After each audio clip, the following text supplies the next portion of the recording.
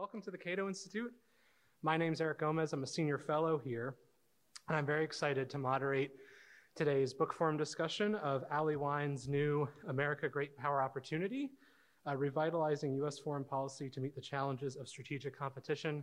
Here is my heavily highlighted and dog-eared and note-taking copy. We also have copies available for purchase outside if you would like to take one, or well, purchase one and then take one. I've known Ali for a long time. We were just talking about the last time he thought he was at Cato before the pandemic for an event. My first introduction to his work on great power competition came actually during a Cato Institute forum or a roundtable discussion at the American Political Science Association.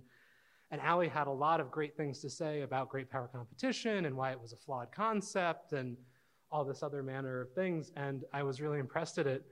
So when I got the email about a year later that he had a book on the subject and I was asked to review the manuscript, I was like, oh, that makes a lot of sense that he had such great thoughts thought out.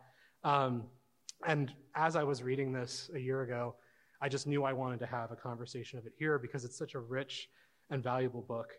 It offers a great critique of the great power competition concept that has dominated Washington discourse since the early years of the Trump administration.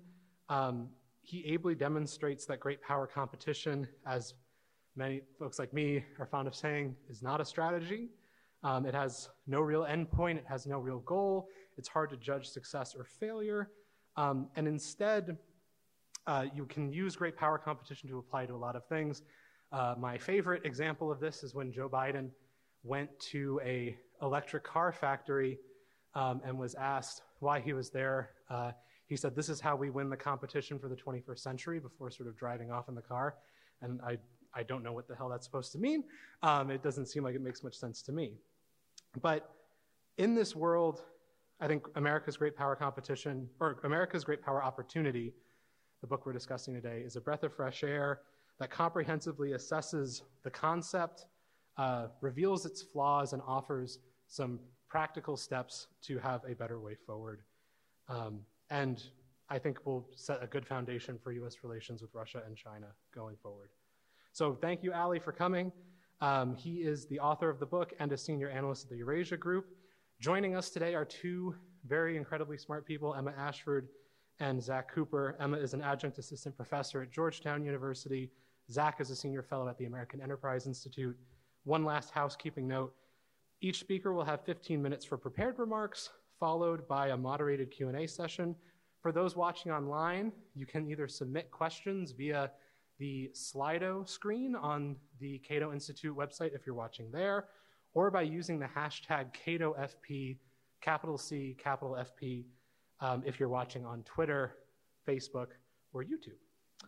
And with that, Ali, please start us off. You want me to go over there? Yeah. Yeah, okay.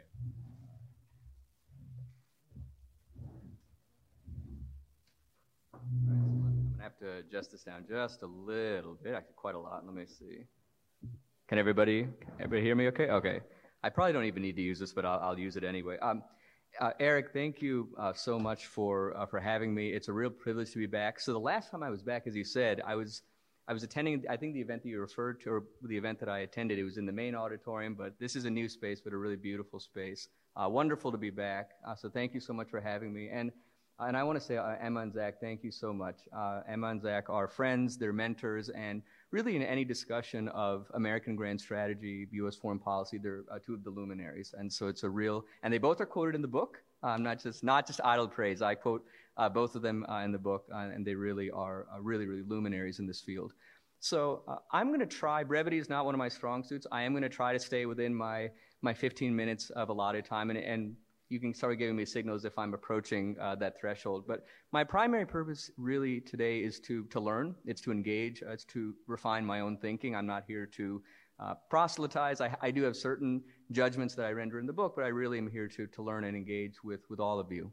So what I want to do first, before getting to the critique that I set forth in the book, and also a discussion of what I think America's Great Power Opportunity is, I want to talk a little bit about just the genesis of the term, the genesis of this construct or the framework, kind of the origin story of great power competition. And I think that the end of the Cold War is as good a place to begin as any. I came of age in the 90s, and it was a really exuberant time. The U.S. economy is booming. The Soviet Union has collapsed. It's the heady 1990s. And I think you could kind of sort of bookend this period of this kind of triumphalism between, say, the end of the Cold War and the onset of the global financial crisis in 2008. And yet, for all of that triumphalism, that perhaps democracy is going to be inexorably ascendant, capitalism is going to be inexorably ascendant, the Soviet Union is gone, lurking beneath that triumphalism, both in the policymaking community and also, I think, to a large extent, in the analytical community as well, there is a certain measure of disquiet that you begin to see in the early 1990s. Because the Soviet Union, it's true, had been America's principal adversary, its existential adversary for the better part of half a century, but that existential adversary had also disciplined U.S. foreign policy and structured U.S. foreign policy for the better part of half a century. And so with the collapse of the Soviet Union, the United States, in one fell swoop, also lost the principal ballast that had structured its foreign policy for a long time. And so there was a sense in the foreign policy community, yes, we've won this momentous victory, but now how are we going to discipline our foreign policy? How are we going to structure our foreign policy if we don't have this large, overarching external competitor? And so I think that between, you can say, roughly 1990 and about the mid-2010s, so about a quarter century period, there's a lot of searching of what is going to be the next force, the next country, the next phenomenon to discipline U.S. foreign policy. And it's interesting to actually kind of run through some of the discussions that the U.S. foreign policy community had up until about the mid-2010s. So in the 1990s, the United States was relatively so powerful and so preeminent that a lot of the discussions in the U.S. foreign policy community asked, what exactly do we do with this extraordinary inheritance of power? We have so much power, we don't know what to do with it. That was actually a very prevalent strand of commentary in the 1990s. Then in the 2000s, obviously, after the terrorist attacks of 9/11, counterterrorism and counterinsurgency, they become ballast for U.S. foreign policy, but they're partial ballasts at best. They don't rise to the level of threats posed by a nation state. They don't really galvanize the public and the foreign policy establishment in the same way. And as the decade wears on, public disillusionment with the wars in Afghanistan and Iraq grows, elite disenchantment with the wars grows, and that ballast kind of fizzles away. And certainly with the arrival of the Obama administration, which explicitly comes into office saying, well, we've been too preoccupied with counterterrorism, we need to find a new orienting ballast. And then in sort of the first half of the 2010s, it's sort of a period of experimentation. So there's the pivot to Asia, there's some experiments at sort of managing great power frictions and managing transnational challenges, perhaps exploring certain avenues for great power cooperation. But again, nothing really sticks in the way that the threat from an overarching competitor does. And then you have a real inflection point in 2014 with Russia's incursion into Ukraine and its subsequent annexation of Crimea. So in terms of when I at least think great power competition really begins to, in a serious way, sort of reemerge into the lexicon, the policymaking lexicon, the analytical lexicon, 2014 is a critical inflection point. And then, sort of occurring in parallel to Russia's annexation of Crimea, you have kind of China's sort of slow drip, steady reclamation of land in the South China Sea. And so the combination of that discrete shock, Russia's invasion of Ukraine, its annexation of Crimea, and then this slow drip phenomenon of Chinese land reclamation in the South China Sea, it starts bringing this term or this construct or this framework of great power competition very much into the fore of sophisticated discussions between esteemed foreign policy experts. It also starts gaining traction in the U.S. government, although importantly, during the second half of the Obama administration, it doesn't necessarily diffuse across an interagency basis. It starts gaining some traction in the Pentagon. There's some debates about it in the Pentagon, but it really doesn't get that much traction outside. And in fact, it elicits some pushback from outside of the Pentagon. So that's kind of a very sort of abbreviated tour of kind of sort of the pre-Trump administration thinking about great power competition. And then, of course, with the arrival of the Trump administration, you have two high-level documents being published in close proximity to one another. You have the National Security Strategy that's published in December of 2017. You have the National Defense Strategy published just a month later in January 2018. And these two documents, they really take a term that had been slowly percolating and had slowly been gaining momentum, and they really make it achieve escape velocity. And when I first started writing the book in earnest in 2019, great power competition was not only a term that had achieved enormous traction in the policymaking establishment. It had gained an enormous amount of bipartisan traction on Capitol Hill, and it really had actually come to dominate mainstream discourse. So at think tank events, in op-eds, in essays. And in a city such as ours, in which ideological acrimony and rancor are so pronounced, in which it's very difficult to gain consensus on almost anything, I was really impressed, and I think it's a credit to the architects, the intellectual architects of great power competition, in this kind of ideologically acrimonious environment, for a high-level construct to achieve that level of traction, so that it achieves traction across the interagency basis in the U.S. government. It comes to dominate think tank conversations, and it really also comes to anchor just mainstream conversations. It's a very, very impressive accomplishment. And I think that what great power competition does, the reason I think it's come to enjoy its present centrality is it reflects this sort of interesting combination of strategic anxiety on the one hand, but a certain bureaucratic comfort on the other hand. Strategic anxiety, because of course we see that China and Russia are now, they're much more capable of pushing back, they're much more willing to push back, but there's a certain bureaucratic comfort that, we've watched this movie before. The United States has dealt with big external competitors before, and it's won in those confrontations. So, Imperial Japan suffers a military defeat. Nazi Germany suffers a military defeat. The Soviet Union collapses in spectacular fashion after a nearly half-century-long struggle.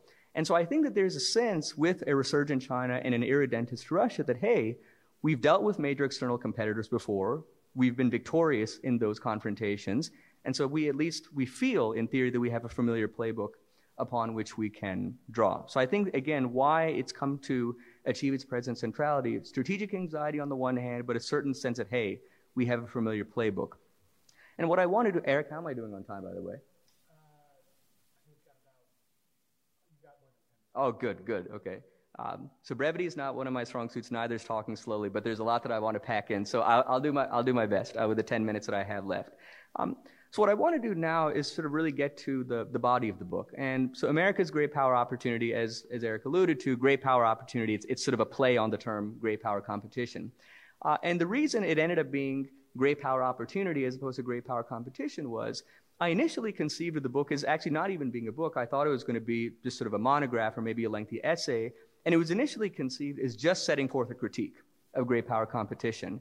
And so I drafted up the critique, which comprises the body of the book, and I started circulating it around to various professors, think tank colleagues, as others whose judgment I really value. And the reactions were, okay, you've sold me on some of your critiques, not on others. I can kind of see where you're going. But the question that kept coming up again and again and again was, Ali, if not great power competition to orient U.S. foreign policy, then what? What is your framework? What is the alternative? And it occurred to me that as a writer, an author, as an analyst, the more vigorously you critique a prevailing paradigm, particularly one that enjoys such widespread traction, the more of a responsibility you have to yourself, and I think to those who might listen to you, to offer an alternative, or just to be honest and say, I tried, I thought, and I wasn't able to come up with an alternative. But I think it's not responsible to just offer a critique and then just say, I'm gonna exit the stage. That's not responsible. And so the last chapter of the book, if you read it, it's basically articulates certain principles that I hope will go some way towards informing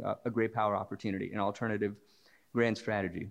Now, in terms of the body of the book, and really which sets forth this critique of great power competition, I hasten to note that I make a distinction between thinking about great power competition descriptively and great power competition prescriptively. That is, thinking about great power competition as a characterization of the prevailing geopolitical environment, and thinking about it as a blueprint for U.S. foreign policy.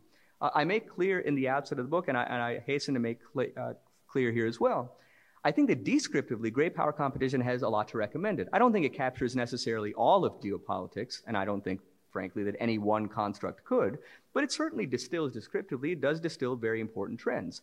So, what does great power competition encapsulate? It recognizes that interstate competition has never gone away. Interstate competition, it is an enduring phenomenon, at least it has been since the Treaty of Westphalia in 1648. It's waxed and waned in intensity, but interstate competition, it's an enduring phenomenon. It has been for a while. Great power competition also recognizes the relative diminution in U.S. influence. Yes, the United States is still the world's preeminent power, but relatively, it's not as influential as it was at the end of the Cold War, at the turn of the century, or even a decade ago. And it recognizes, therefore, that if America's relative influence is declining, that the influence of its competitors, relatively, is rising. And great power competition rightly focuses on America's two principal competitors, as I mentioned earlier, China and Russia. So descriptively, again, it doesn't capture everything, but it captures a lot, and I think it does so in a pithy way. And it's a credit to the architects of great power competition that they were able to come up with a pithy encapsulation that does capture so much. And so I think that descriptively it captures a lot. The concern I have is about taking description and making it into prescription. And I think it's very important that we don't conflate the two. What are some of the concerns I have about taking that description and advancing it as a policy framework? I'll offer three broad critiques. The first is that if you have a foreign policy that maybe not exclusively, but is in significant measure oriented around responding to your competitors, from the get-go, intrinsically, you're allowing your competitors to dictate the terms of competition. So the United States says to itself, what is China going to do? How do we respond? What is Russia going to do? How do we respond? How are China and Russia going to deepen their relationship? How do we respond? And so you almost from the get-go are placing yourself in a reactionary defensive mode, whereas I think that it's very important for the United States not only to signal confidence to Americans, but to signal confidence to its allies and partners that rather than being reactionary and defensive, that it be proactive and confident. And what I discovered during the course of my research, during the course of interviews that I did for the book, is that when I would ask people, what does great power competition mean prescriptively? What are its implications for U.S. foreign policy? We sort of agree at the 30,000-foot level that the United States, on one hand, predominantly competing with China and Russia, but what are the real operational implications of this construct for U.S. foreign policy? What I've noticed is that in recent years, the interpretations have grown steadily more and more maximalist, steadily more and more encompassing, to the point now that it's very common to hear great power competition means that the United States is competing with Russia, with China and Russia. It's in a long-term competition, a systemic competition, a globe-spanning competition to determine nothing less than the future of world order. Now, that proposition may be true. You may agree with that proposition. The trouble is, when you have a problem statement or a diagnosis that is so sweeping, that is so maximalist, it doesn't really tell you what to do. The real question is, what shouldn't you do as the United States? If your mandate is to determine the future of world order, what mandate, what policy couldn't conceivably fit under that umbrella? And I think that it's very important. The essence of strategy is trade-offs. The essence of strategy is accepting difficult trade-offs. And even though the United States is the world's preeminent power, a preponderance of power doesn't obviate the necessity for strategic choice. And the United States, it has a little bit more freedom of foreign policy maneuver than most other countries. But the United States is not immune from the necessity for strategic choice, from the necessity to make difficult choices. And I think it's very important that we be strategically disciplined. Now, in response to that first critique about getting drawn into this kind of steadily more expansive maximalist competition, there would seem to be an obvious historical rebuttal, namely the Cold War. The Cold War, it was a long struggle, nearly half a century. It was globe-spanning, it was multifaceted, and as I just said at the outset, the Soviet Union lost in pretty spectacular fashion. Now, there are a number of reasons why I think that the analogy between the Cold War and the present geopolitical environment, a number of reasons why I think that the analogy is strained. But in terms of what the implications are for strategic discipline, the Soviet Union at the peak of its economic power, remember, at the peak of its economic power, if you interview economic historians, there's some quibbles about the exact number, but most economic historians calculate that at the zenith of its economic power, the Soviet Union's GDP was something on the order of 40 to 45% as large as that of the United States at its peak. Leaving aside Russia, China already, its economy is roughly about 80% as large as that of the United States. And yes, it's dealing with zero COVID, it's dealing with the confluence of growth headwinds, but it's a much more formidable economic competitor. And when you're dealing with competitors that are that much more economically capable and that much more integrated into the global economy, it behooves you to be that much more strategically disciplined. So the first critique is to avoid getting a reactive, defensive foreign policy and avoid getting lulled into a more expansive maximalist competition. The second critique is actually one that I think should be a source of quiet confidence for the United States, and that is, if the mistake that we made in the sort of the heady years after the Cold War was to underestimate the potential of the Chinas and the Russias of the world to come back and challenge U.S. influence, complacence is wrong, but so is consternation. And I fear that the pendulum might be overcorrecting in the direction of consternation. A number of observers have quipped about China and Russia that they're not 2 feet tall, but they're not necessarily 10 feet tall either when it comes to strategy. They're not immune from strategic mistakes, and I think that we've seen both of them make some pretty significant strategic mistakes. You look at Russia, no, it hasn't been consigned to global pariah status with this invasion of Ukraine, but it certainly has undercut its strategic prospects. It's more beholden to China now. It's given NATO a new lease on life. It's given the Transatlantic Project a new lease on life. And even though it's presently blunting the impact of sanctions, those sanctions over the medium to long term, they are going to curtail Russia's ability to access capital and technology that it will require for its long-term economic development. So has Russia advanced its vital national interest with its invasion of Ukraine? Has Russia acted in a genuinely strategic way? My thinking would be no. Now, China, what about China? Now, China is not as blundering as Russia. I think it's less risk tolerant than Russia. It's far more deeply integrated into the global economy. But I think that China's behavior as well belies this notion that it's something of a strategic grandmaster that sees decades into the future, that's sort of immune to strategic hubris. And if you look at sort of China's major power relationships, with the exception of its relationship with Russia, most of its relationships are either stagnating or deteriorating. So the second critique is, we don't want to fuel that anxiety and that defensiveness by aggrandizing needlessly the competitive acumen of our principal competitors. The third and final critique, and then I'll stop because I recognize I probably am approaching time. The third and final critique of great power competition as a policy framework, again, not as a descriptive framework, but as a policy framework, is, and this is, and I should say, it's an uncomfortable critique to articulate. It's an unpalatable, it's an unsavory critique to articulate when you see the cruelty that Russia is visiting upon Ukraine, when you see the really destabilizing, provocative maneuvers that China is conducting vis-a-vis Taiwan. So I wrote the afterword to the book shortly after Russia invaded Ukraine. I had prepared the manuscript. I sent it off to my editor. I was getting ready to enter the copy editing stage, and then Russia invaded Ukraine. Well, I said to my editor, I have to do something. I can't submit a book to the publisher that doesn't mention that Russia's invaded Ukraine. So I had to write an afterword to the book. And as I was writing the afterword to the book, I was watching, as we all were, sort of Russia's crimes playing out in Ukraine. And I wanted to, in this afterword, I wanted to see if I could articulate and present a compelling scenario in which the United States could advance its vital national interests solely in alignment with like-minded countries. Could the United States find a way of bypassing China and Russia, placing them in a kind of a geopolitical closet, taking away the key and saying, look, we don't like your foreign policy, we don't like how you conduct yourself at home, so we're not going to have to work with you, we're not going to have to engage with you. But I think that China and Russia, they're too large. If you look at their proportions, the idea that they can be locked away in a geopolitical closet, that they can be detached from the core of geopolitics, it just doesn't strike me as being plausible. And so that means that whether we think about mitigating pandemic disease, whether we think about combating climate change, whether we think about shoring up macroeconomic stability, and we can go on and on and on, even if we hold our nose, even if we sort of avert our gaze when we do this, we do have to preserve some baseline of cooperative space with these two competitors, even if we don't like to do so. And when I think about diplomacy or engagement or interaction, to me, those are not pejorative terms. They strike me as being value agnostic terms. You conduct diplomacy with countries you like. You conduct diplomacy with countries about whom you have some reservations. You conduct diplomacy with adversaries, not necessarily because you want to, not necessarily because you believe that it will bear fruit, but because you recognize its foundational necessity. The United States cannot advance its vital national interests alone. It cannot advance its vital national interests solely in alignment with like-minded countries. And so even if we hold our nose, even if we recoil somewhat, I think we have to preserve that cooperative space. So with that, maybe I can discuss the great power opportunity in the Q&A period, but I've probably exhausted my time. So with that, Eric, thank you so much, and Emma and Zach. I'm really, really so honored that you're here, eager to learn from both of you and to engage with both of you. Thanks very much.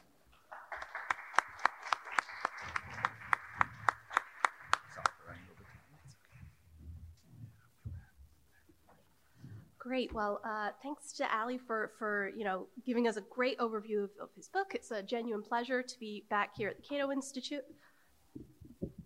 I am even shorter than our last speaker. I think this is a really great book. And one of the things that I particularly appreciate about it is, Ali alluded to the fact that he had a number of conversations with people like myself, like loads of others in DC and elsewhere throughout the process. And one of the things that I think really comes through in this book is that it is as much a conversation with the debates that are actually happening over U.S. foreign policy, U.S. grand strategy. It's not just itself descriptive. It helps us to get a real feel for this debate, and what it is that we're actually talking about. And I'm particularly struck when looking through this again today, I was particularly struck by the prefaces or the additions to the book. In the book, Ali has acknowledgements that reference the fact that this book was written during the COVID-19 pandemic. He's got a preface that's about the shifts in US foreign policy during the Trump administration that were somewhat unprecedented. Chapter 1, which leads with the fall of Kabul, just happened last week. And then there's the postscript, which says, oh yeah, and 3 months later, Russia invaded Ukraine. So, the prefaces and the postscript, I think, really give you a feel for the period in which this book was written. And it is, I think, notable just how tumultuous a period this has been over the last few years in foreign policy. And I think, what Ali's done really well here is he's done a great job writing a book that looks at the current moment, looks at the big challenges of this tumultuous moment, and rather than sort of taking a very paradigmatic stance on it and saying, this is the thing we have to do, my opinion is right, instead of focusing on the mistakes that have been made in US foreign policy, instead of arguing about terminology, instead he provides this overview of what is the dilemma for US foreign policy makers and how might they think about solving it. And if you'll forgive me, I just want to read a very short passage from the book because I think it really does, in a nutshell, sum up what he's trying to do here. So, quote, "The status Washington enjoyed between the early 1990s and the onset of the global financial crisis was highly aberrant. Even if it had avoided self-inflicted strategic errors, the rise of the rest, the growing heft of non-state actors, and the proliferation of crises would have cumulatively reduced America's margin of preeminence. A resurgent China and revanchist Russia, then, are not avoidable consequences of misguided US diplomacy as much as the expected outcomes of relative US decline. Going forward, the United States will increasingly have to grapple with an uncomfortable question. What level of influence can it allow its competitors to achieve, and how will it adapt if and as their influence extends?" And I think that really is, in a nutshell, what the book is doing, is saying, here we are somewhere between the unipolar moment of the 1990s and whatever the future holds for us. How do policymakers think about this? And the book is essentially an argument that the response from the US, the response from policymakers, shouldn't be reactive.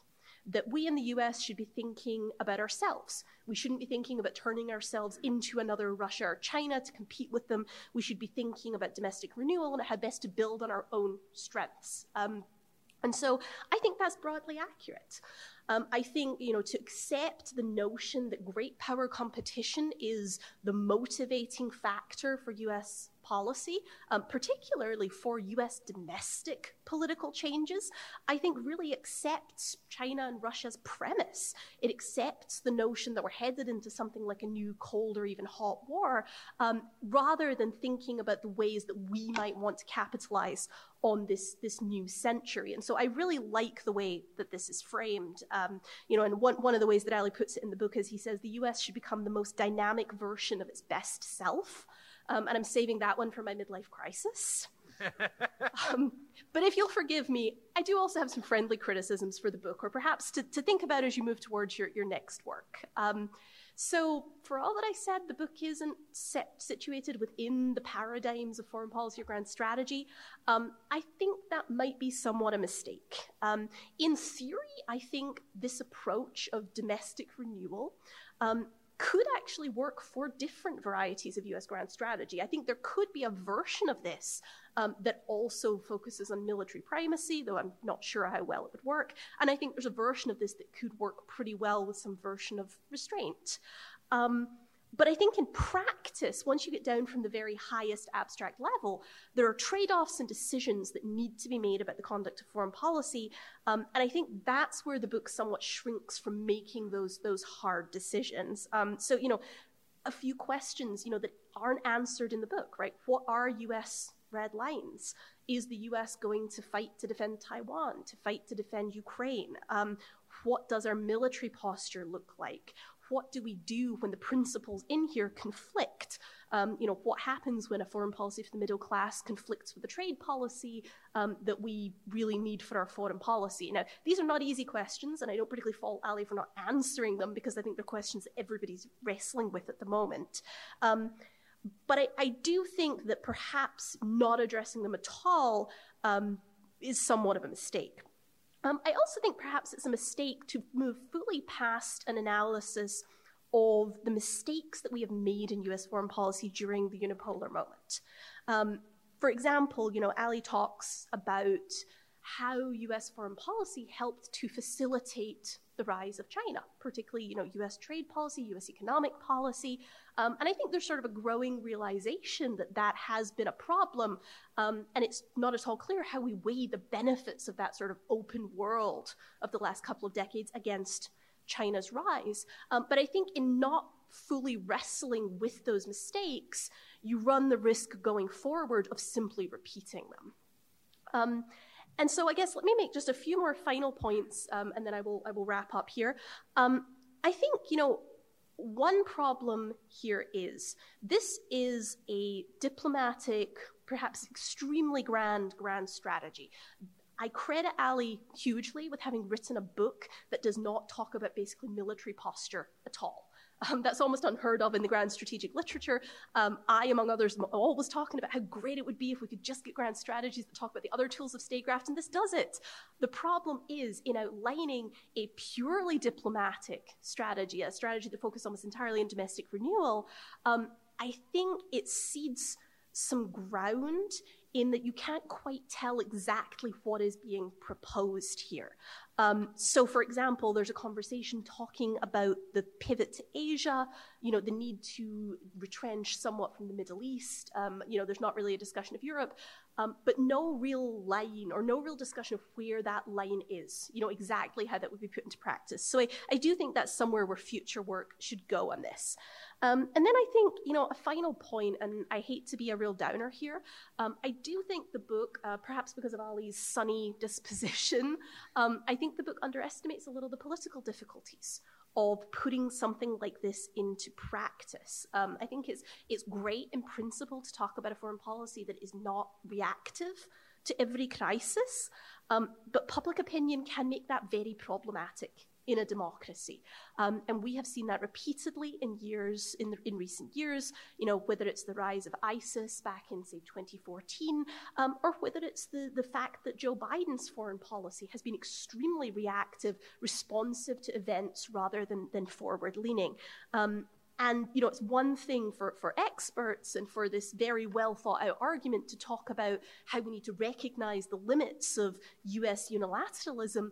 I'm not as sure that the public recognizes those limits. And so that's a problem. And again, one where I don't necessarily think Ali has a solution or should have a solution, but it's something we're all going to have to reckon with if we want to put this kind of thing into practice. So I will stop there. But again, it's a great book. Despite my complaints, I commend it to you all, and in particular for making it not all about the military.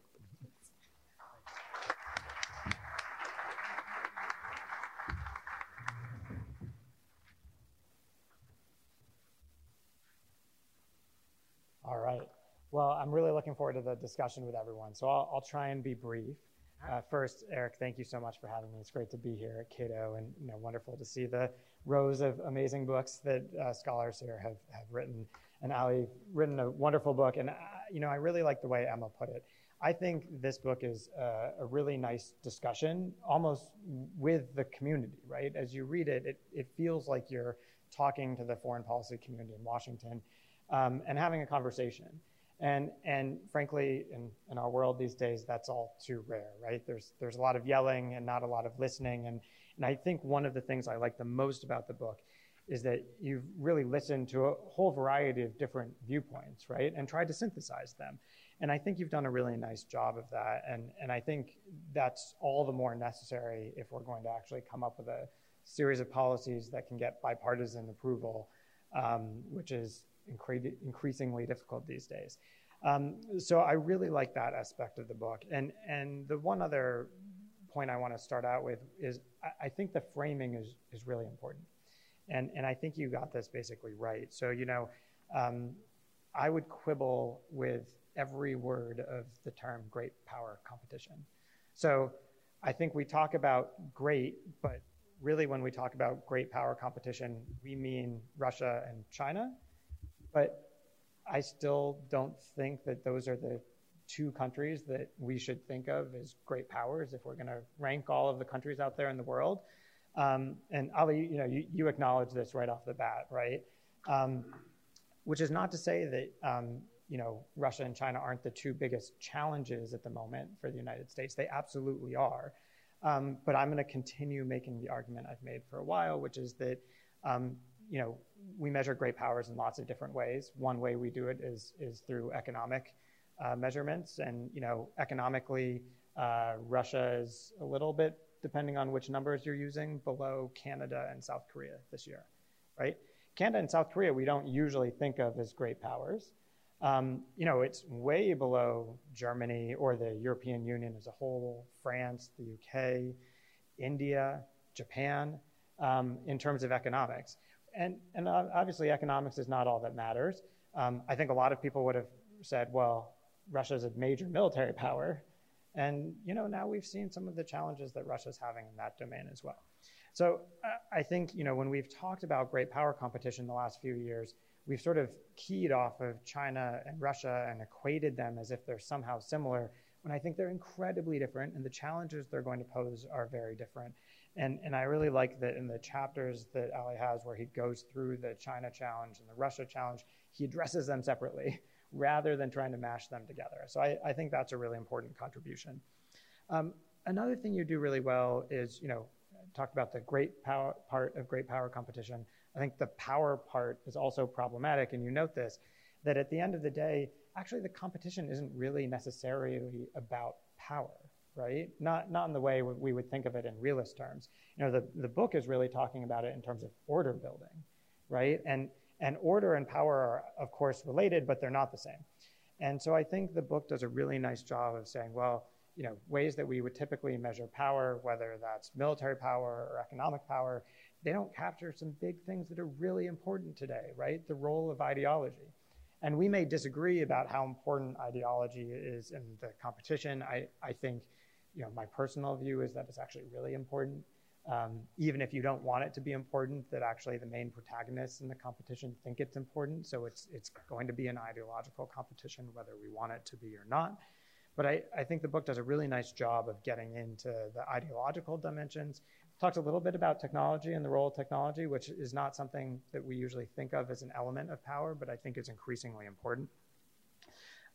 So I like that you don't only talk about the great powers, you also don't only talk about military or economic power.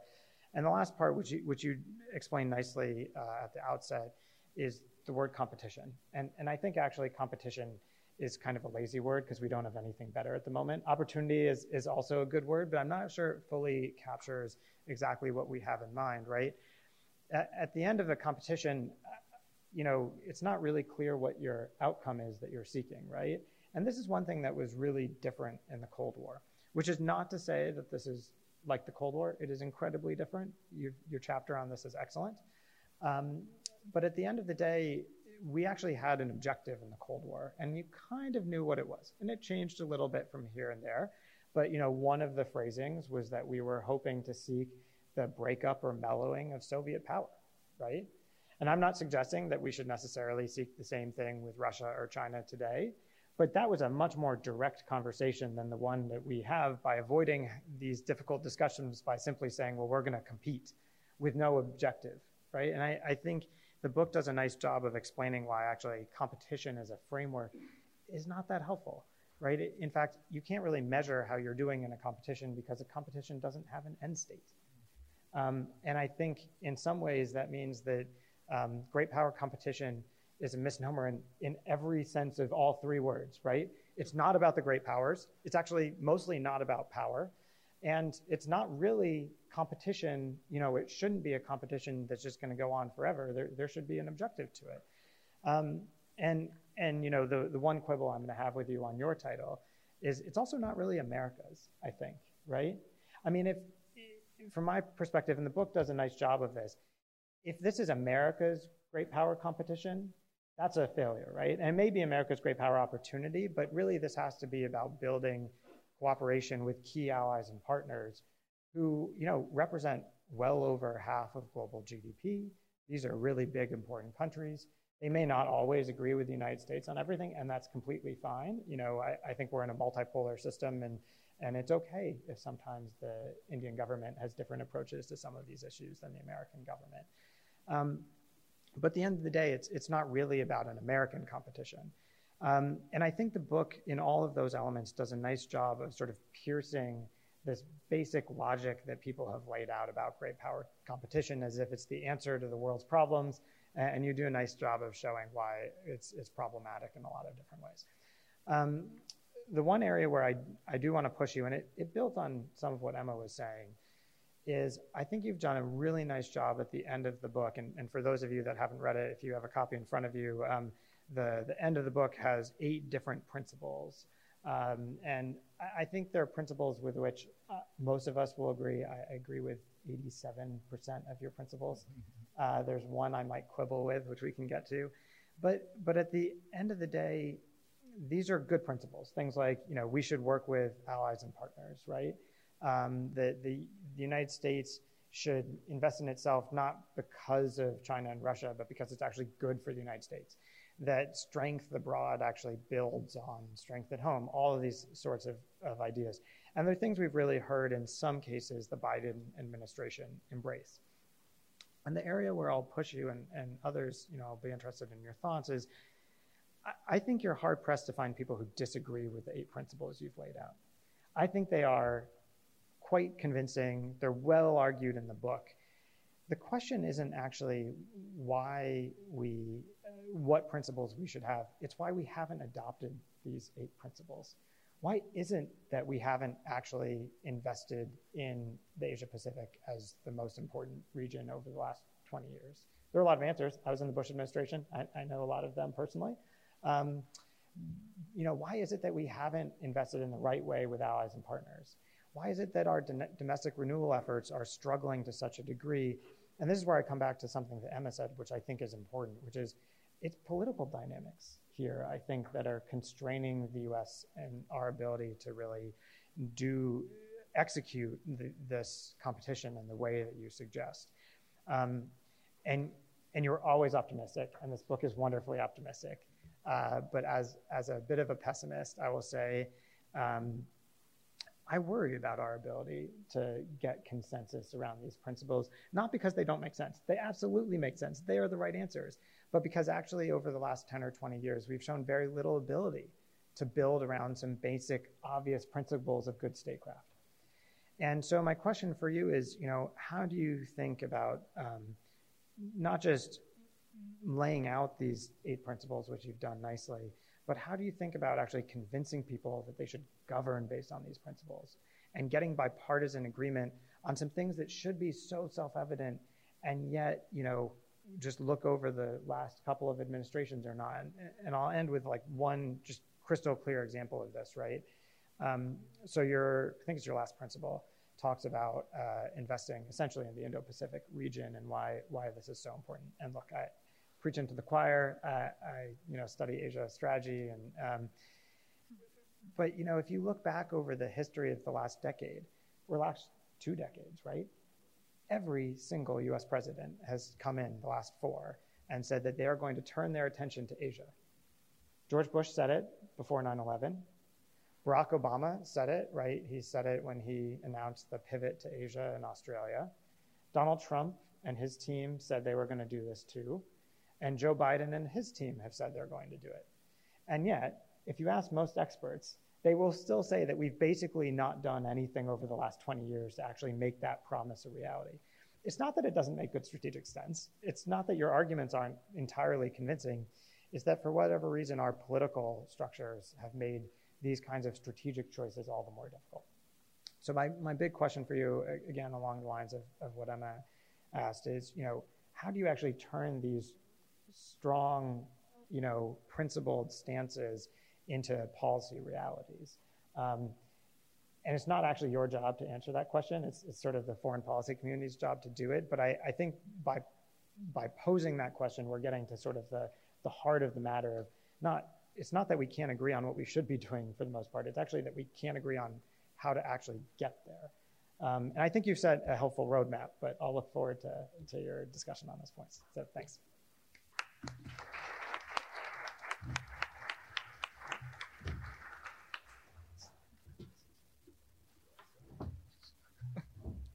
All right. So we have about 45 minutes for questions and answers. Just to reiterate, if you are watching online and would like to submit a question, you can do so if you're watching on the Cato Institute website through the Slido window that should be on your screen just below the video player. If you're watching on YouTube, Twitter, or Facebook, please use the hashtag CatoFP when you're submitting your question as well. We'll also take questions from the audience. I will do, moderator prerogative and ask my first one. So this builds off of some critiques that Emma had, Ali, but I think that when it comes to the question of U.S. you talk about U.S. vital interests a lot in the book, but you never enumerate what they are. So what do you regard as American vital interests?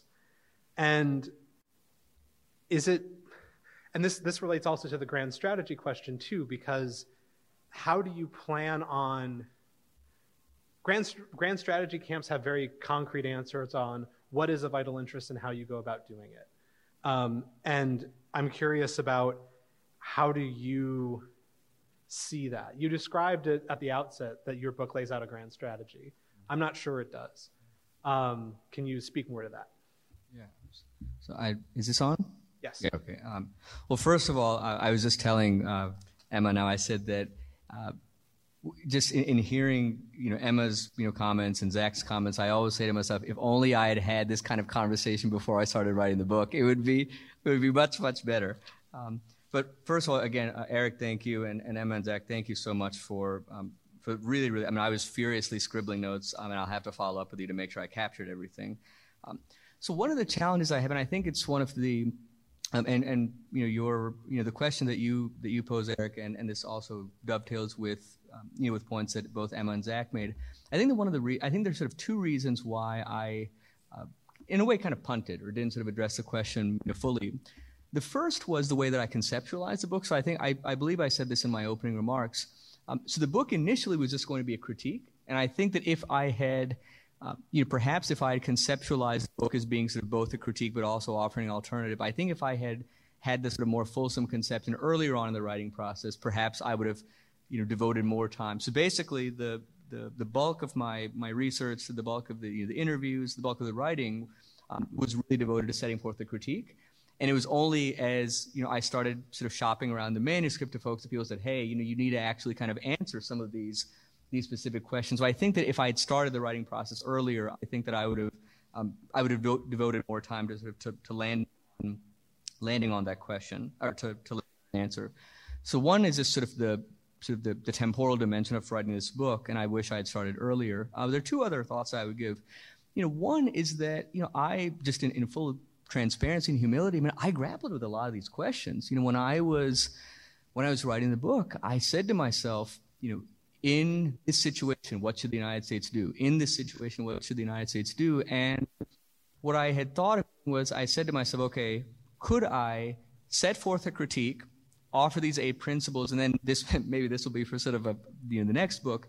But I do think it is really important, and I think that Emma and Zach are absolutely right, that a subsequent, if this book is kind of a conversation starter, then to continue the conversation in earnest, what I really take away from Emma's points, from Zach's points, and from yours is maybe this is a conversation starter, but you do have to, one, sort of put a foot in the ground and say, okay, when push comes to shove and America is tasked with making a really difficult situation in a time of crisis, where do you come down? So you can have general principles, but to then say, when the rubber meets the road, I think it's very, very important, as Emma and Zach both said, to land on that point. And I grapple with a lot of those questions. I struggle with a lot of those questions when I was writing the book.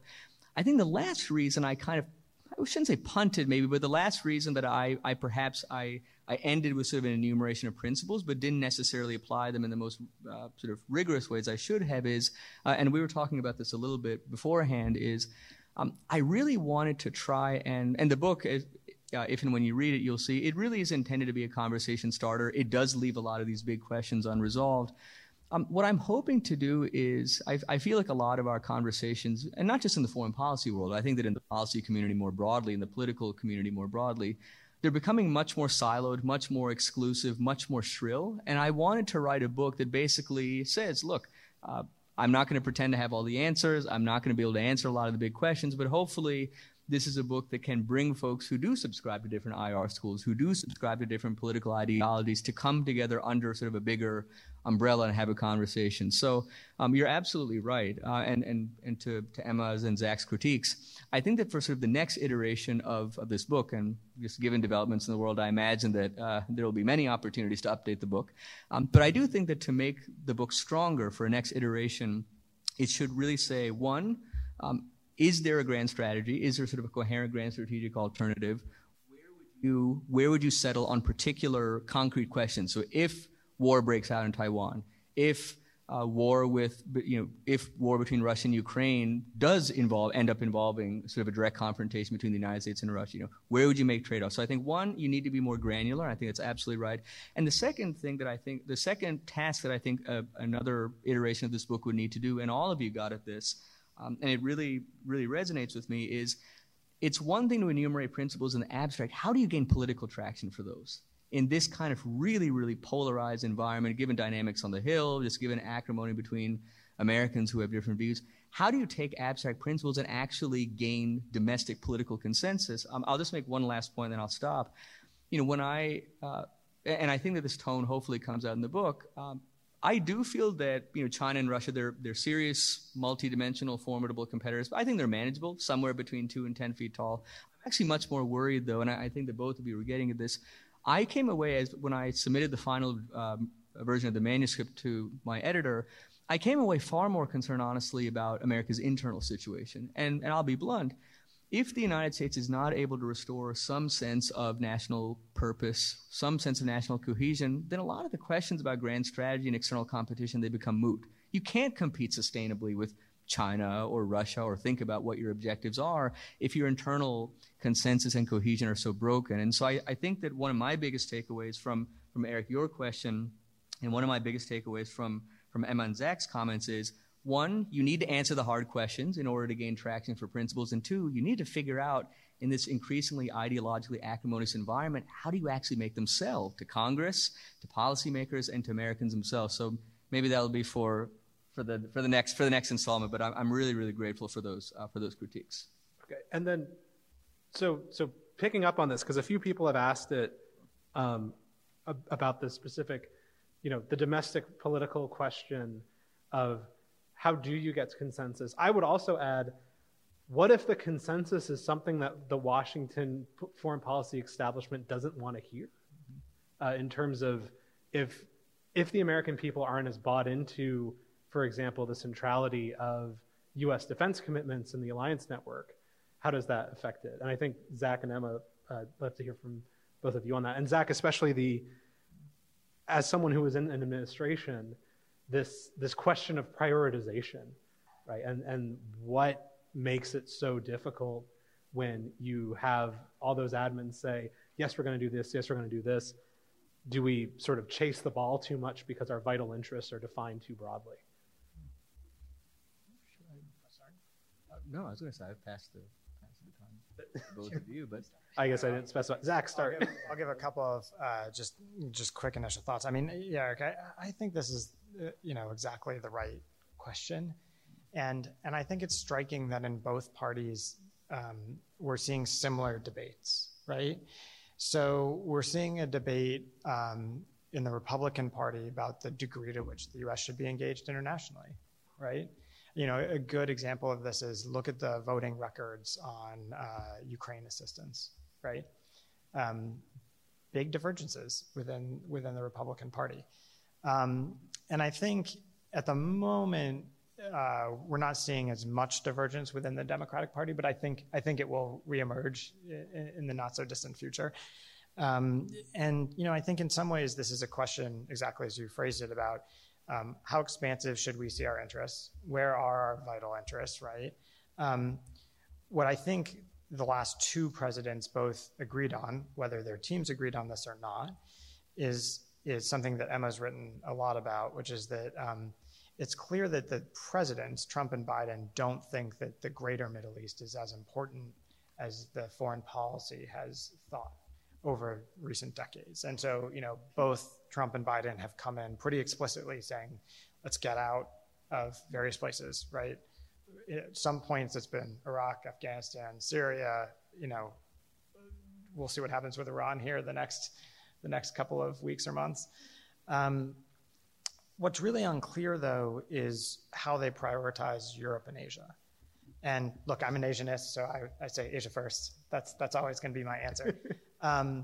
But I think you see both parties struggling with this, right? And part of what's interesting is that actually the elites, especially in the Democratic Party, are much more comfortable in Europe than they are in Asia, right? This is where Tony Blinken and Jake Sullivan and others have really made a name for themselves.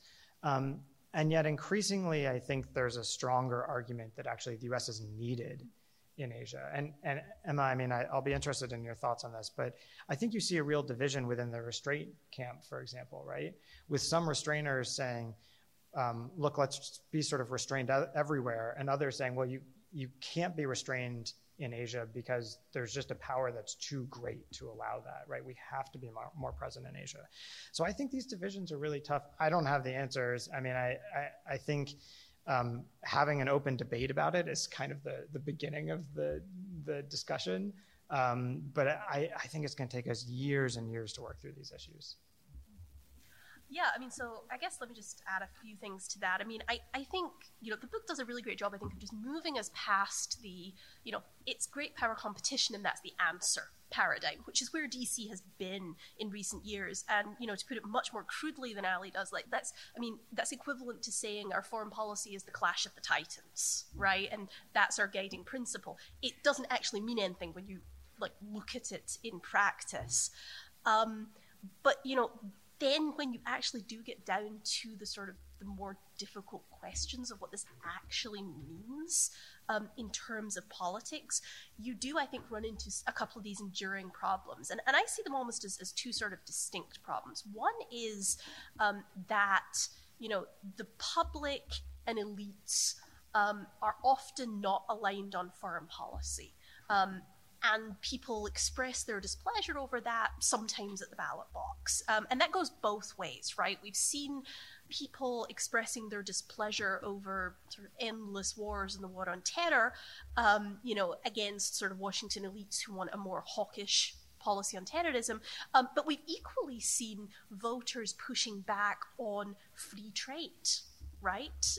Which, again, many elites in Washington would sort of support, which, this administration certainly sees as a core component of its strategy.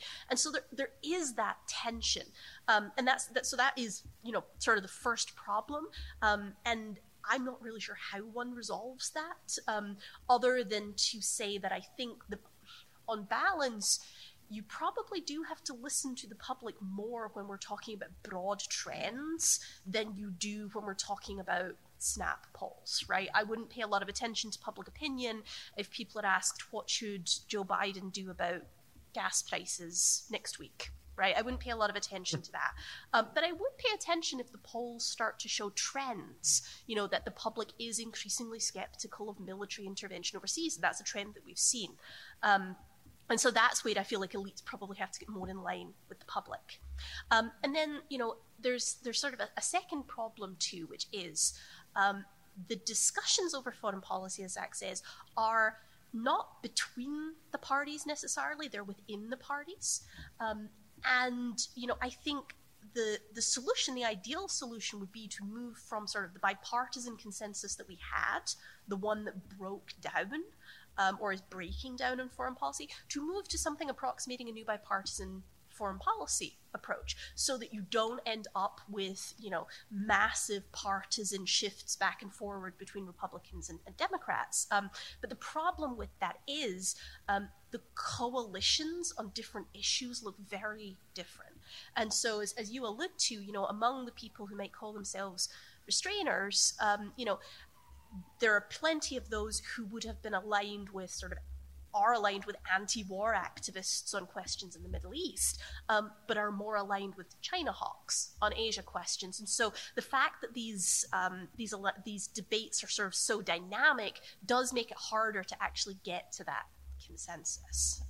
So none of that was a solution. That was all additional questions. All right, we'll take one.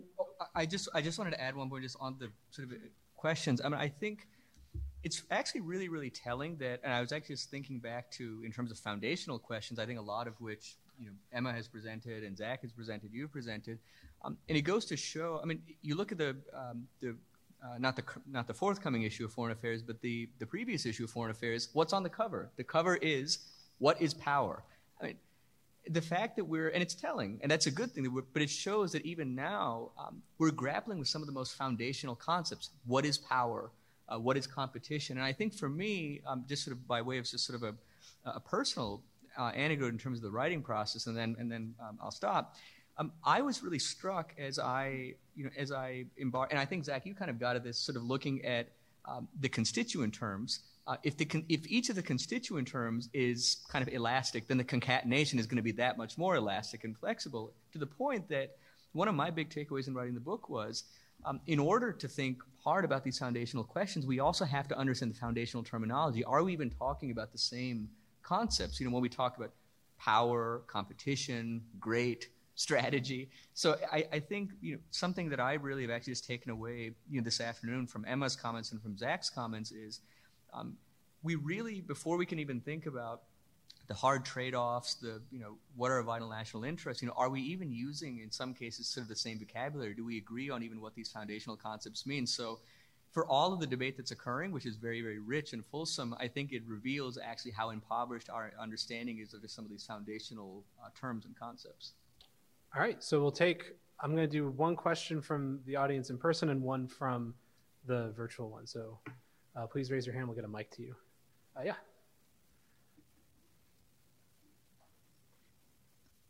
Hi, guys. Thank you all for being here. Really excited to hear the debate continue, and I'm pleased with what I've heard so far. My name's Joe. I'm a sophomore at Georgetown, and I'm looking, with my future specifically, to look at the role of non-state actors and terrorist groups and politically motivated separatists.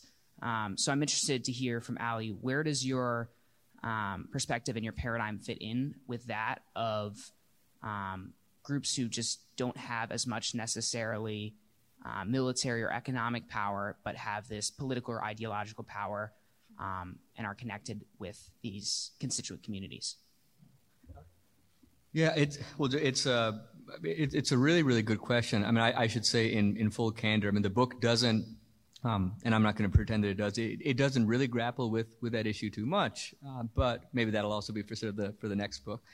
But I will say, I mean, I know that you mentioned sort of non-state, terrorist organizations, and we've seen. For me, your question is sort of a reminder that I think we have a lot of work to do to sort of updating our theories of IR. And actually, your question just now, I was recently rereading Anne-Marie Slaughter's book, The Chessboard and the Web, and one of her big arguments in the book is that our theories of international relations are predominant sort of paradigms in schools of IR.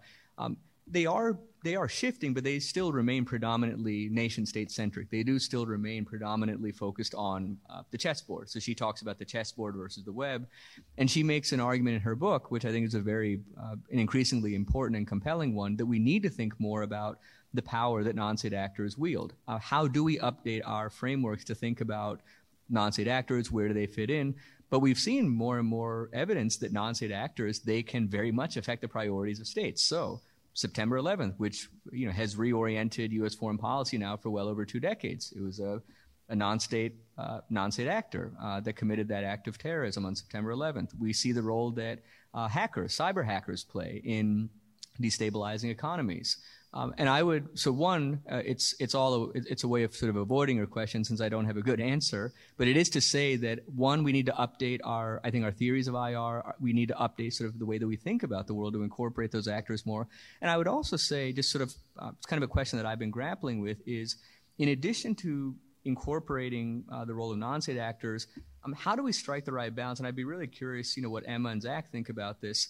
How do we think about the balance between managing great power frictions, which are primarily focusing on tensions between states, and managing transnational challenges that I think intuitively require some baseline of cooperation between states? And I think that we have a tension in which states say we're competing, and if we cooperate on these transnational challenges, are we perhaps signifying weakness? Are we appearing overly conciliatory? So don't have a good answer to your question, but it is to say it's a very important question. So how do we update our IR frameworks to incorporate non-state actors more?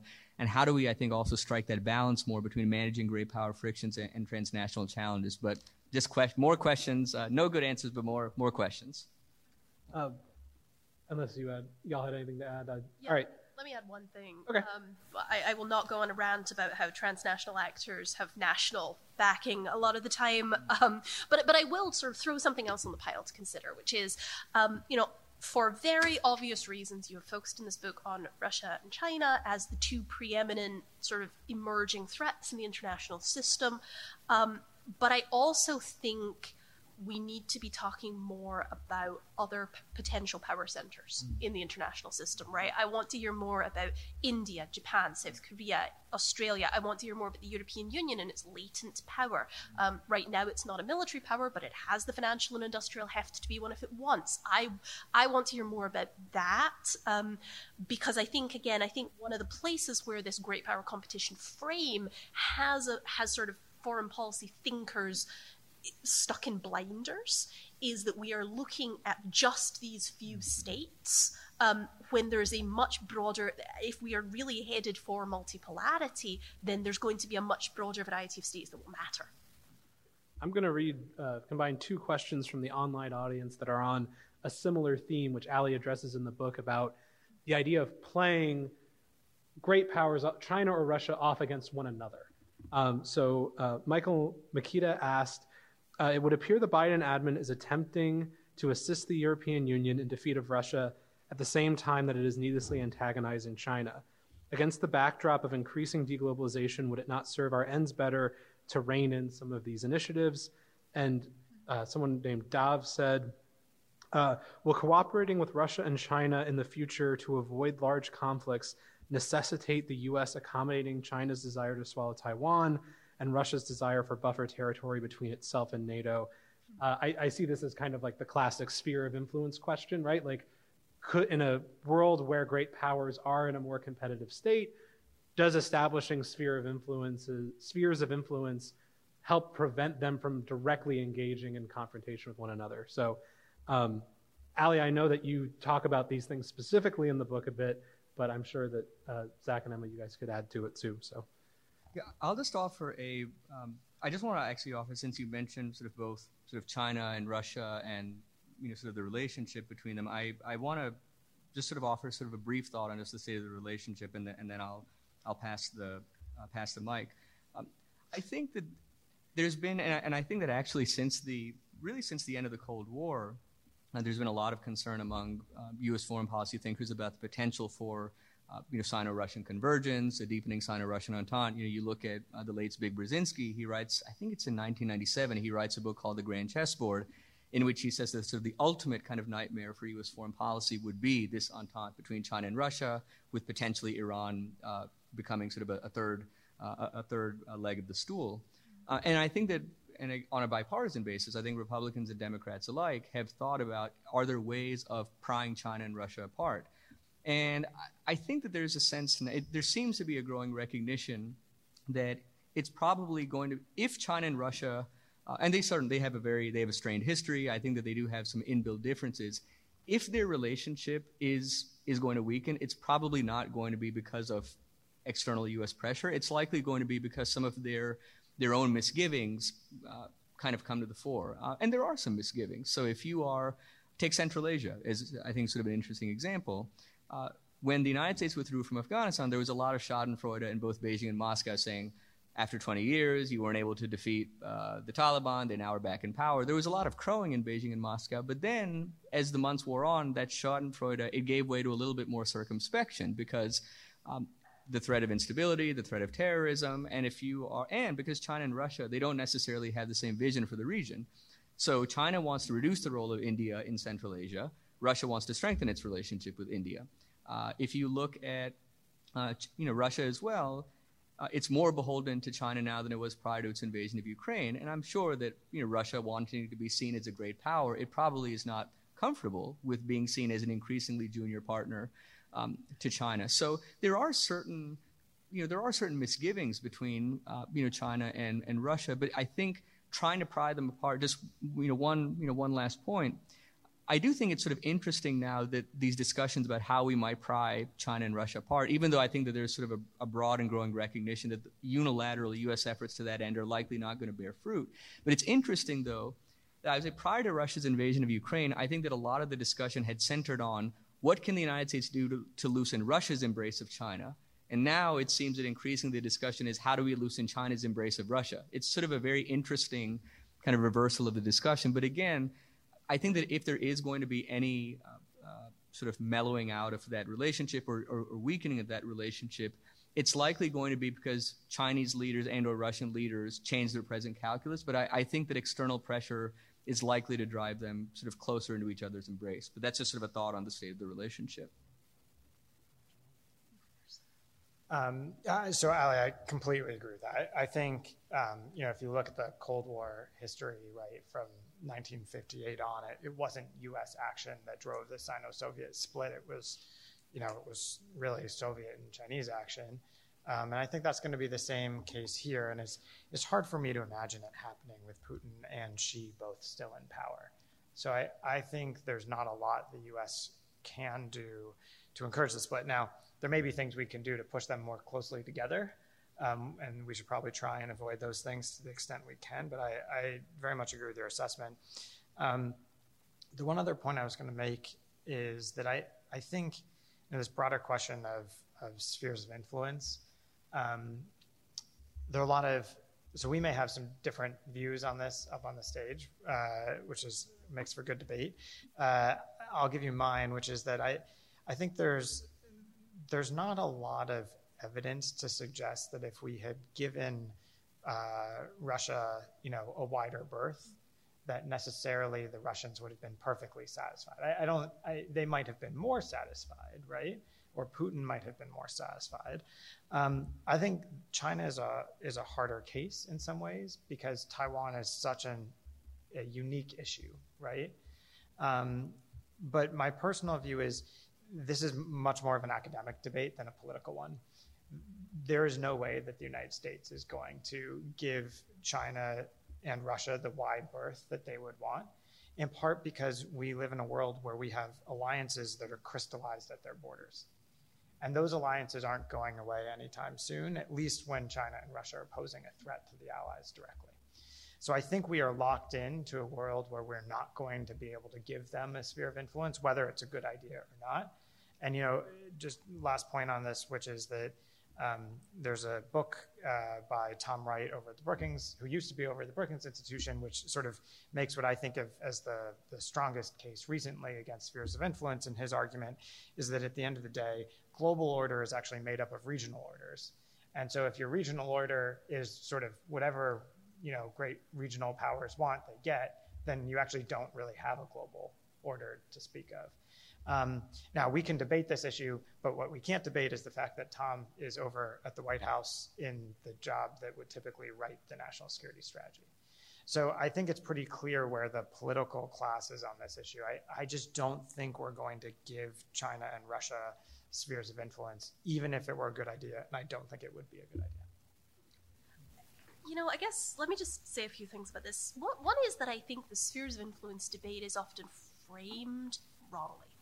It's framed as a sort of a normative or moral question of, are we going to let China and Russia have spheres of influence? And people often talk about Yalta, right? They talk about Churchill and Stalin dividing up Europe, and that's how you get spheres of influence, right? Something a great power gives another great power. But for most of history, that's not really what a sphere of influence is. A sphere of influence is actually more of a fact than anything else. It is a place where one great power is unwilling to challenge the predominance of another great power.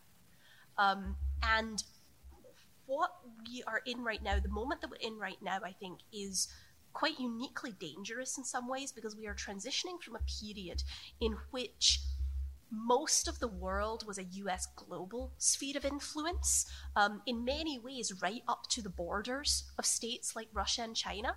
And we are transitioning into a world where that is not necessarily the case. But the US, for historical reasons, is still extremely close into those powers that are now thinking about how they're going to challenge that US presence. And I think we can get into a huge argument on the specifics on Ukraine or Taiwan or whatever, but I think in both cases what we're seeing is roughly the same phenomenon. Two powers unhappy with the current order, challenging it in the area closest to their borders, and seeing how the United States reacts. And so, you may be right that we are locked into this, but if so, it is an extraordinarily dangerous place to be. And I think I will just say on the book, spheres of influence, that's something I did want to see a little more on in here, because I think, I referenced those sort of difficult questions. That's just one of those difficult questions. And I would have liked to have seen a little more on it. All right, I'll take a question from two from the audience. So first you, Miss, and then you, sir. And if you could say your name and affiliation, if you have one, that'd be great. Thank my you. name's Kathleen, and live in the region, live in the area. No official affiliation that I care to share, I think. Ellie, my question is for you. How did you go about your research? Did you, is it just from information you've had from years of studying this, or did you speak with, involve your colleagues, let's say, for instance, in Taiwan, to get a perspective? No, thank you so much for the question. So I wish I had a more elegant answer, but basically just I had a deadline by which I had to submit the book, and I read as much as I could. And I spoke with a lot of folks who had previously served in government, in the U.S. government, folks who weren't in the U.S. government at the time but are currently in the government, and as many practitioners, as many scholars as I could. And I think the reason is that when I set out to write the book, I realized that even though, and this is sort of one of, I think, the paradoxes of great power competition, when I set out to write the book, I figured that just given its ubiquity, I figured that ubiquity means that everyone would have a shared understanding of what it means.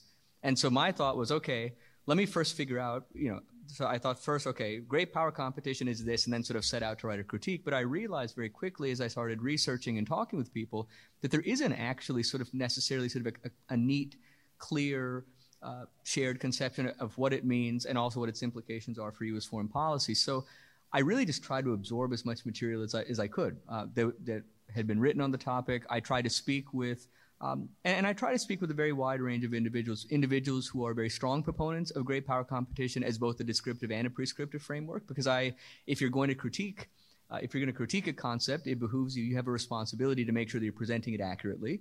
So I try to speak with a number of individuals who are proponents of the construct. I try to speak with individuals who are more critical, and then I try to speak with individuals who I think were just more curious about the construct, didn't necessarily have strong views one way or the other, but really just as much reading as I could do, sort of within a reasonable time frame, as speaking with as many people as I could, and hopefully to present a case in the book that's it's considered, even if one disagrees with it, but hopefully that it's somewhat considered and it's reflective of a reasonable degree of research and interviews. So we'll go group two. So you, sir, you had your hand up before, and you, sir, over here. And each of you ask, and then we'll get their feedback. Thank you for your terrific event. And my name is Kensuke Abe, Marubeni America Corporation.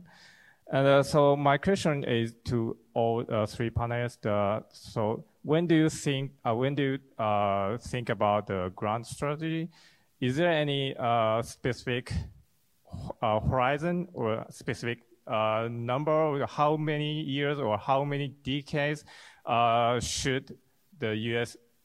should you think should the U.S. grant strategy be?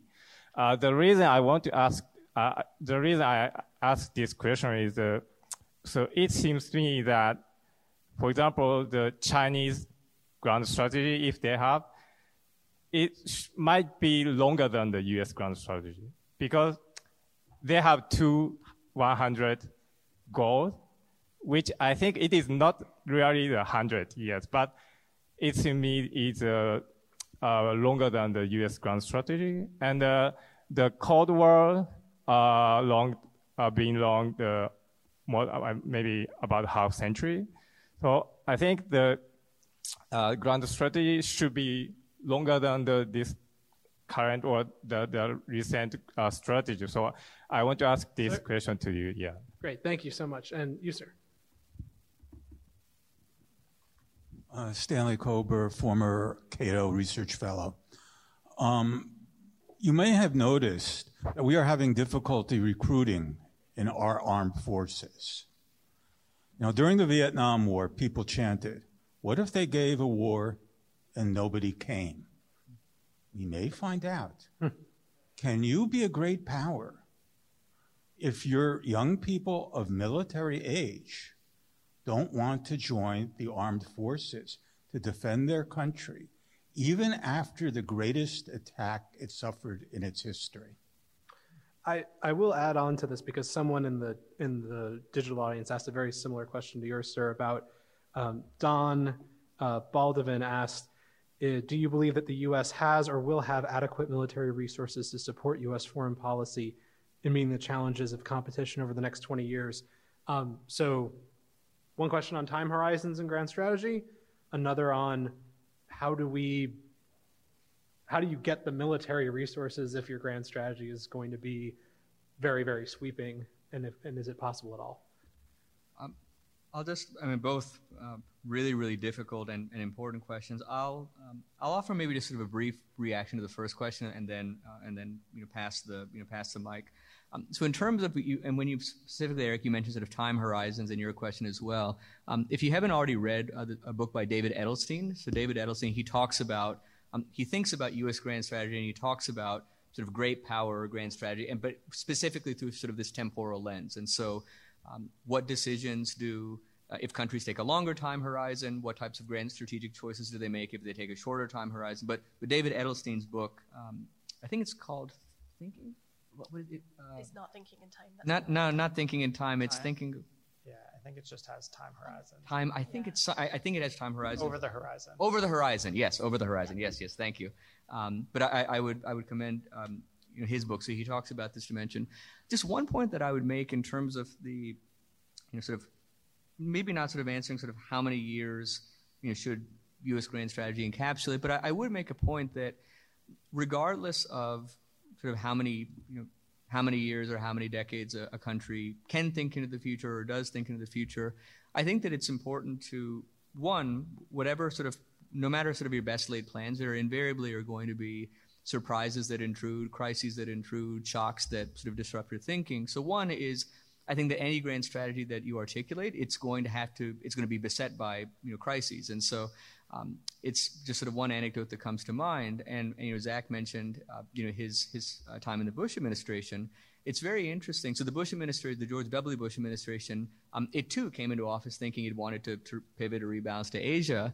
And it spent a lot of its time, its first few months, thinking about how to reorient U.S. foreign policy towards Asia. And then, of course, September 11th happened, and so it dramatically reoriented U.S. grand strategy. So I think one point is that just however long your time horizon is, just realizing that no matter how thoughtful your plans are, that there are going to be crises and shocks that beset it. And then the other point I would make, and you mentioned, China, is whatever one thinks its long-term strategic objectives might be, I think you have to think not only about what its objectives are in theory, what its intentions might be in theory, but how is it going to execute? What capabilities will be able to bring to bear in service of those objectives? And I think that I would at least argue that with China, whatever you think its objectives are, however vaulting that you think that they might be, I think that in some ways that they're demonstrating that this narrative of the kind of the decades-long strategic acumen, I think that some of their diplomacy has kind of undercut that narrative. So if you rewind the clock to, say, the first quarter of 2020, and I talk about this a little bit in the book, so in the first quarter of 2020, you remember the narratives at the time. The narrative was that China had contained COVID at home, it had contained the economic fallout at home, and the United States, by contrast, it was seen as a sort of flailing and floundering and completely hapless. I think that given that discrepancy in how the United States and China were perceived, I think that if China were truly thinking in grand strategic terms, and if it were truly as far-sighted as I think many observers believe it to be, I think that it would have probably taken certain different steps. I think that it could have taken certain steps to stabilize some of its relationships in its immediate neighborhood. It could have made more progress on getting this investment agreement with the European Union across the finish line, but it ended up taking a number of steps during the pandemic that I think actually really estranged it significantly from a number of advanced industrial democracies. Now, those advanced industrial democracies collectively are not as predominant as they were at the turn of the century, but they still do wield the balance of global power. And so if you're thinking in the long term, if you're thinking ahead, you want to think about what steps you can take to stabilize your relationships with that core of countries. So I think that China, yes, it's more economically central today than it was prior to the pandemic.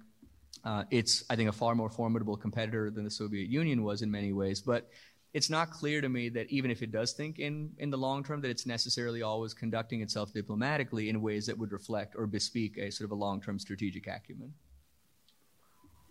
I'll throw another book recommendation on the pile, which is that last year Oxford put out a handbook of grand strategy, which is like 500 pages long, but it has great essays on everything from time horizons to how does grand strategy get made, how does it change, does it really exist? So like I would highly recommend that. It's really helpful for sort of providing an overview of a lot of these issues. And then, you know, the other thing I guess I would sort of add to what Ali said a minute ago was, you know, it's really important not to just think about, you know, the US and its capabilities to sustain its military presence or you know, whether these things are possible. It's really important to think about the trends in the international economy and international military strength, and to think about the ways in which that balance could be brought back. You know, so right now we are in a situation, and I'm sure Zach may disagree with me on this, Ali may disagree with me on this, we're in a situation where the US does far more than most of the other advanced industrialized democracies that we consider to be allies. Our power is in relative decline, but we could conceivably encourage many of these states to step up and help to bring that balance back towards the median a little. So I think we need to think more about sort of not just our own resources, but using sort of all the resources available to us. Yeah, Zach, particularly on your comments on the issue of, you know, the defense question. Yeah, I mean, so I think I very much agree with Emma's point that, you know, it would be good if other countries stepped up more. I think we've learned a couple lessons, at least I've learned a couple lessons watching this debate. So one is I worked at NATO for a bit, and I was there when Robert Gates came and gave this pretty famous set of remarks where he excoriated the Europeans about not spending more on defense, and they nodded politely and took him very seriously and then watched him leave and did absolutely nothing different, right? I think what drives defense spending levels is threat. And so when you have a greater sense of threat, you get more spending. When and you know, I think the Trump administration had this theory, which is that if the US was less present, then there would be, in effect, more of a threat to the Europeans and they would have to do more. And the answer is they didn't do much more. When the Russians seem to be on the doorstep in a much more serious way than others expected, then the Europeans, like the Germans in particular, have committed more. So I think we're in this tough spot where actually the US has less leverage on this issue than I think we'd like to imagine.